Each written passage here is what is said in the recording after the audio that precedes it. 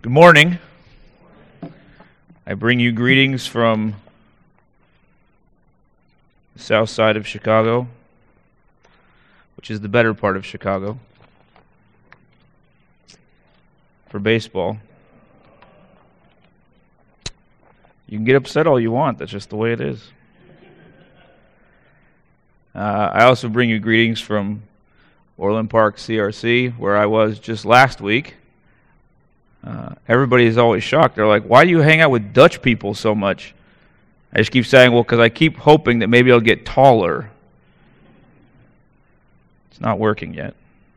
But it is a joy to be here. I've been praying for you as Pastor Derek, who is one of my best friends, has been sharing just about what you all have been through and are going through now, and know that as the coming months will hopefully bear fruit as Orland Park, CRC, and you all partner together. I know that we are praying for you, and I look forward to seeing what the Lord does. We'll be in the book of 1 Corinthians this morning, 1 Corinthians chapter 1, verses 26 to 31. But before we begin, let me pray.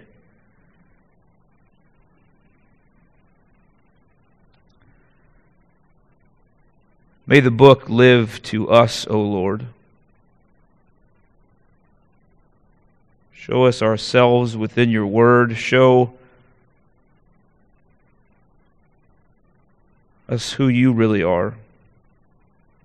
And make the book live to us. Amen. In 1936, Germany hosted the Olympic Summer Games. Hitler was ecstatic, desiring to host the most impressive games imaginable. Why was he so excited? Well, he thought that the Olympics were the ideal platform to demonstrate Aryan superiority in the world. Why did he want this so badly? Well, very simply put, he despised all other kinds of people. Now, while incredibly twisted and wrong, it might come as a surprise to you if you're not familiar with the book of 1 Corinthians that the Corinthians were acting much the same. They were seeking to demonstrate their own superiority, despising other kinds of people outside and inside the church. In this letter, Paul is continually going after the fact that the Corinthians were at each other's throats over, among other things, who had the better spiritual gifts, who followed the better leader, and how accepting one could be. There was war inside the church and a desire to seek approval from those outside the church, seeking approval of the very kinds of people who despised the religion they believed. It had gotten so bad. You know your church is bad when somebody writes a letter to the church planter saying, hey, we've got a problem. Could you help out? We learned that it's Chloe and her people in chapter 1, verse 11, who had written to Paul saying, man, you got to do something. We have got all kinds of issues at this church. In the section before us this morning, we learn that Christians are usually not the cream of the crop, and that's perfectly all right. Let me read it in your hearing. The book of 1 Corinthians, chapter 1, beginning in verse 26 and reading through verse 31. Hear the word of the Lord this morning. For consider your calling, brothers. Not many of you were wise according to worldly standards. Not many were powerful. Not many were of noble birth. But God chose what is foolish in the world to shame the wise. God chose what is weak in the world to shame the strong. God chose what is lowly and despised in the world, even things that are not, to bring to nothing things that are, so that no human being might boast in the presence of God. And because of him, you are in Christ Jesus, who became to us wisdom from God, righteousness and sanctification and redemption, so that as it is written, let the one who boasts boast in the Lord. I want to title the sermon this morning, Good News for Losers. I think before us this morning we see Paul explaining three things. Number one, who God chooses. Number two, why he chooses them. And number three, the results of being chosen. And I'll give it to you right at the beginning. Here's what I want to persuade you of from this passage. I think it's the same thing that Paul is trying to persuade his audience of. It's that God chooses losers to show that he's Lord. That's it. That God chooses losers to show that he is Lord. I don't know how that strikes you this morning, but let me just tell you, that ought to be the most comforting and the most exciting news you have ever heard.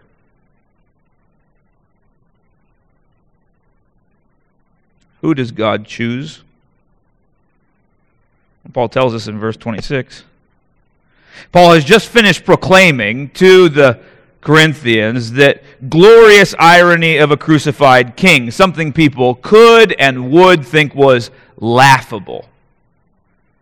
This isn't just a modern 21st century American phenomenon. No, even in the culture in which the Corinthians lived, it would have been shameful or a joke to anybody who would have heard that the hero of Christianity wins by dying. That's not the way these things happen. It all proves something. We see it in verse 25. The foolishness of God is wiser than men, and the weakness of God is stronger than men. That's what the cross demonstrates.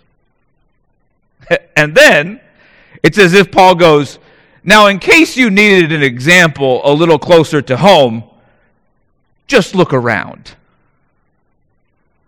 Do you want to know that the wisdom of God is wiser than men, and that it says here that the foolishness of God is wiser than men, and the weakness of God is stronger than men? Then he goes, for consider your calling, brothers. In other words, just turn to your neighbor and look at them as I'm writing this letter.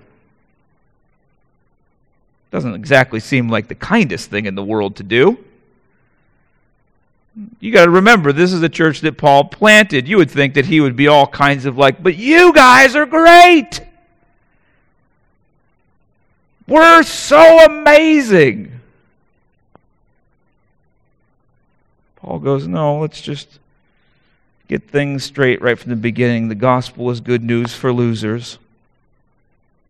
Paul's already said, you have fellowship in Christ. That's in verse 2. Now he's just pointing out that they are not that special. I don't know about you, but that's incredibly good news to me. Why? Because there will always be people who have more power and more prestige and more promise than I do. Same probably goes for you. The same probably goes for this church. The church is, according to Paul, the church at Corinth, but I think this applies everywhere, the church is the gathering of the not many.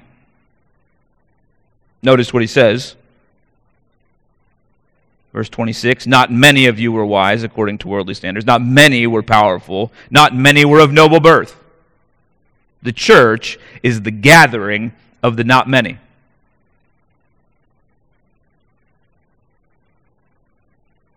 Now, this is important in at least two different ways. First, if the church is the gathering of the not many, then every church, including this church, just might be exactly the way that God wants it to be.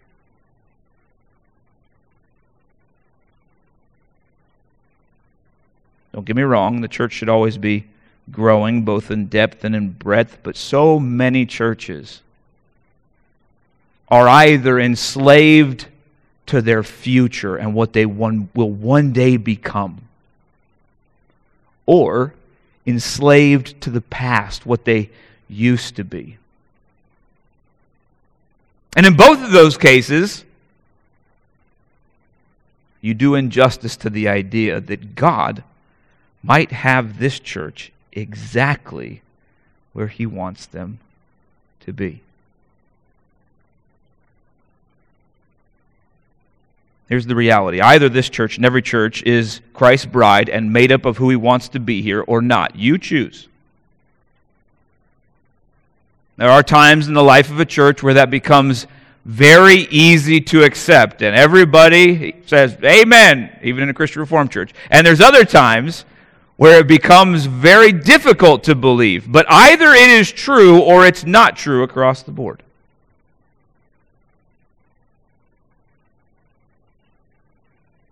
The second reason this is important for us is because a church of the not many means that some of the best and the brightest are included in the mix.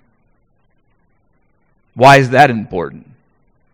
Well, because it means that the church excludes nobody on the basis of who they happen to be.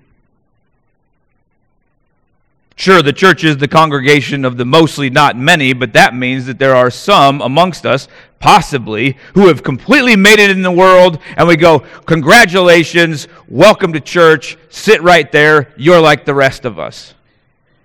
P.S. You're hanging out with the congregation of the not many, so the joke's on you. I don't know if you're a Christian or not this morning, but know this, the church is a place for all of us. That's why it's good news. It excludes no one. It's a place for the best and for the rest. My prayer for you as a church is not unique. It's the same prayer I have for every church. It's that it would be a place of the not many and of the few as well. That all who walk through these doors, through the kind providence of God, would find a place here. But that what you would revel in is not the fact that you have a couple people here who might have made it in the eyes of the world, but that most of the people here don't make much sense. Why does God choose these kinds of people? Let me be honest with you, it doesn't seem like the wisest move for the God of the universe to display his own glory to the world by choosing a community of the not many. Why does he choose them? Well, we don't have to guess. Paul will actually tell us in verses 27 to 29.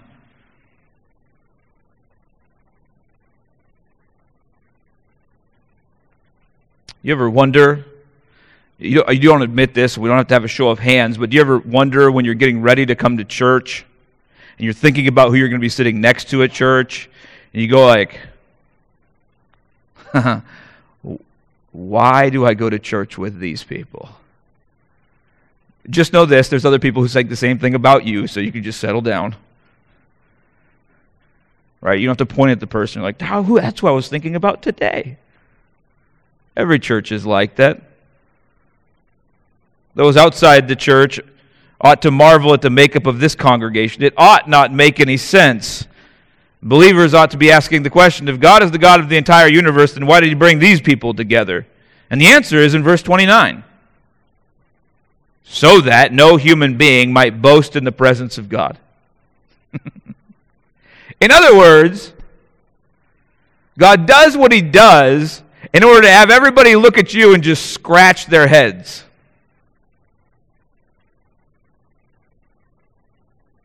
Interestingly enough, Paul goes right back through his order that he laid out in 26 to show that God chooses exactly the wrong kinds of people, the kinds of people we wouldn't expect.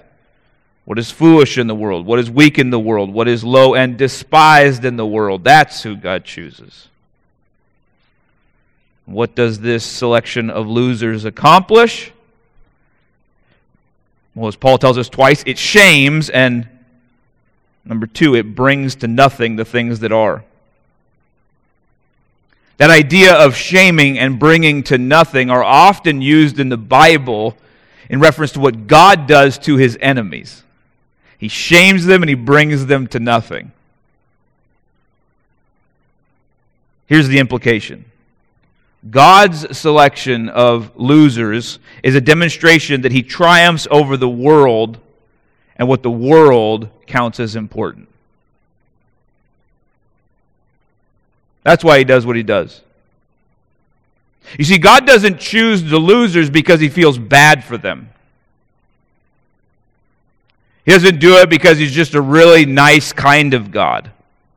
No, he does it as a demonstration of his power and authority over the whole world, which means that if your church makes complete sense in the eyes of the world, then God doesn't get that much glory. Everybody goes, well, of course.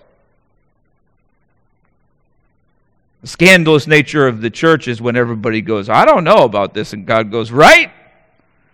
Look how great I am.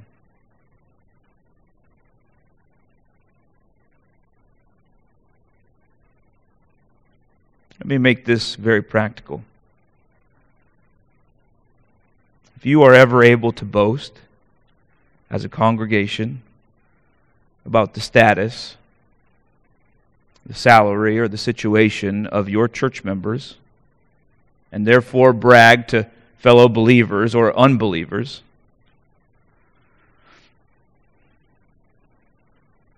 well, then this church is probably doing something wrong, according to Paul. The church always has a scandalous nature.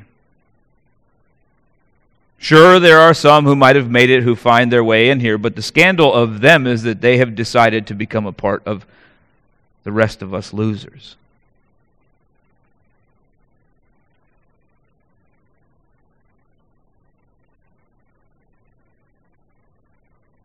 Don't ever be ashamed of your church.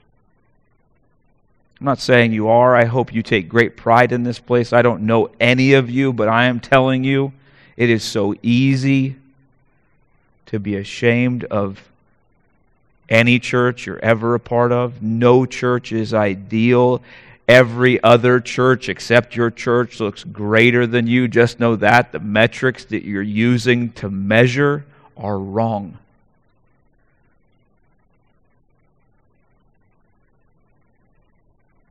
You are God's.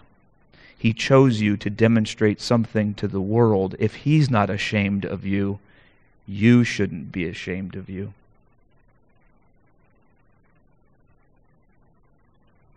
We've seen who God chooses. We've seen the scandalous nature of why He chooses them. Look at the results of being chosen in verses 30 and 31. Here is the amazing grace of God. In choosing people like us, people who have nothing in the eyes of the world, He gives us everything in Jesus. Notice verse 30. And because of Him, you are in Christ Jesus, who became to us wisdom from God, righteousness, sanctification, and redemption. Hey friends, what else do you want in the world? Because if that's not enough for you, nothing ever will be. But the good news is that's what you have as a result of being in Christ. It's already done. You might be weak, you might be poor, you might be foolish, but here's the reality. While we might not have much in ourselves, we have everything in Him. The way Paul's explaining it is like saying, listen, we were all orphans, abandoned on the street, and somehow we were plucked off the street. We were placed on a throne next to the King, given an eternal share of His riches, feasting at His table, partaking of His royalty. And you ask, how could that ever be? How is it that we get all this stuff? And Paul goes, well, it comes in Christ. And you go, well, how did that happen? And Paul goes, well, I just told you a minute ago. It happened by Christ conquering on the cross. You see, the King who has given you everything has given you everything by doing the one thing that makes no sense in the world, crucifying His own Son. This is what's really interesting. As backwards and upside down and as seemingly foolish as it is to choose people like us to demonstrate His glory, it's nothing in comparison to the way He secured that in the first place. God made sure that people like us get everything by hanging His Son on a cross. The next time you doubt whether or not this church, this pack of losers, which is just like every other pack of losers in the world, if this church is actually who God, in His wisdom, wants to be here, just look at that thing up there. This will never make sense. The cross makes way less sense. This is an argument from the greater to the lesser. If the cross made sense in some way I don't understand, then it's much less harder to believe that he could pick people like you and me. We sing songs about that. Cross. We did this morning. How glorious it is, how wonderful it is, all the benefits we have from it. Just know that derivatively, that's ridiculous. More ridiculous than anything that could ever happen here. So if that makes sense somehow in God's plan of redemption, then so does this. The Gospel of Mark masterfully lays this out in rich irony in the 15th chapter. 6 times in that chapter, Jesus is referenced as king. Every single time that Jesus is referenced as king in the Gospel of Mark, chapter 15, it is done in irony. Pilate, who judged him, the soldiers who beat him, the sign that marked him, and the religious leaders that mocked him, all spoke truthfully when what they thought they were doing was just highlighting a lie. Yes, indeed, Jesus is king, and he displayed that fully as he hung on his only earthly throne, which was a cross. This is the upside-down nature of the gospel, friends. Of course, a king who rules like that would choose people like us. Our lowly status serves to magnify his might. This should all kill any boasting about ourselves. I don't know who chose the songs for this morning, but they did a good job. I will not boast in anything. You ever wonder if you actually believe the songs that you sing? We're all just kind of singing it. And I've caught myself this before. This is the way songs are supposed to work, where you get halfway through the line and you go, I don't believe that. Or you go home and you're kind of singing it on the way home from church, right? You just kind of shoved your kids in the car and you'd be like, be quiet. And then you're trying to act all holy. It's like, don't cry until we get out of the parking lot from church. And then you just start to sing the song.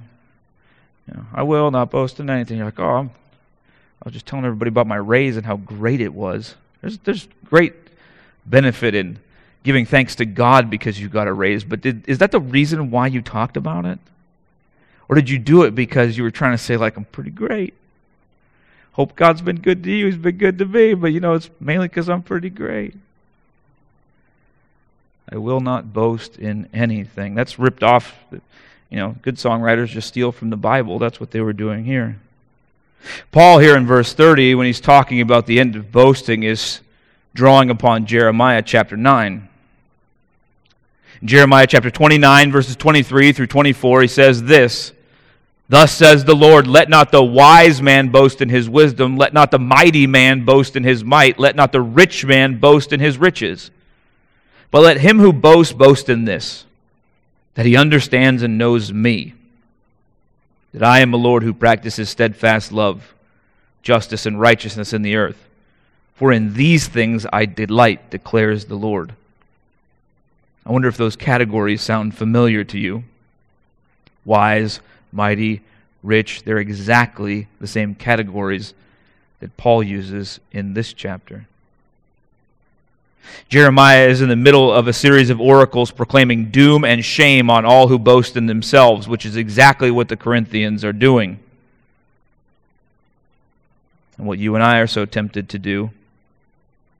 Paul here is laying down a not-so-subtle warning to any who would long for worldly greatness.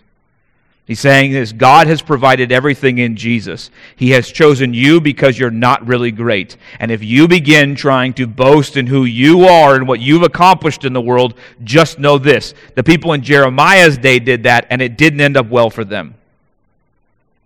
Do you really think it's going to turn out any better for you?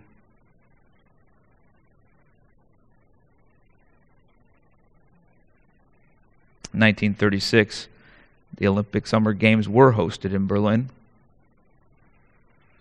Hitler was present for much of it. being a great fan of sports, and while the German government had tried to keep the noise down, it was starting to leak out. What was starting to leak out is that Hitler really, really despised Jews and other kinds of people. One of those kinds of people that he really couldn't stand was black people. Why? Because of the Aryan superiority. But Hitler had a problem. Because a certain African American born on the south side of Chicago named Jesse Owens showed up to the 1936 Summer Games. And in track and field, Jesse Owens, over the course of just a few weeks, obliterated any notion of Aryan superiority, winning 4 gold medals.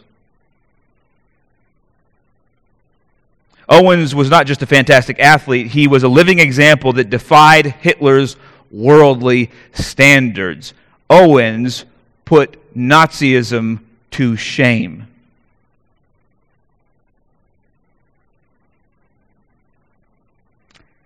What many people don't know about Owens is that he returned to a segregated America where almost no one had any idea what he did and nobody cared. Owens did not even get invited to the White House to shake President Roosevelt's hand. Owens was despised in the eyes of the world, yet absolutely victorious. Friends, some of us might win things like gold medals in life, but not many. Regardless, most of us will ultimately be respected by no one, and when we die, very few people will ever remember our names. But who needs gold medals when we are promised a crown of glory? From the best to the rest, all who find themselves in Christ will be crowned in royalty. Thank God that He chooses losers like us to show that He is Lord. Let's pray. God, we thank You for Your ways in the world, as we also confess that they often don't make very much sense. There are times in which we find it easy to rest in You and Your good plan for the world, but we admit that often when we look around at the congregations You have placed us in, we look like nothing but a pack of losers. Help us to trust this morning, once again, or maybe for the first time, that You know what You're doing in the world. And when we doubt and when we question whether or not You know what You're doing, we pray that You would remind us of the cross of Jesus Christ, and that in that cross we have everything we could ever need. Pray these things in Jesus' name. Amen.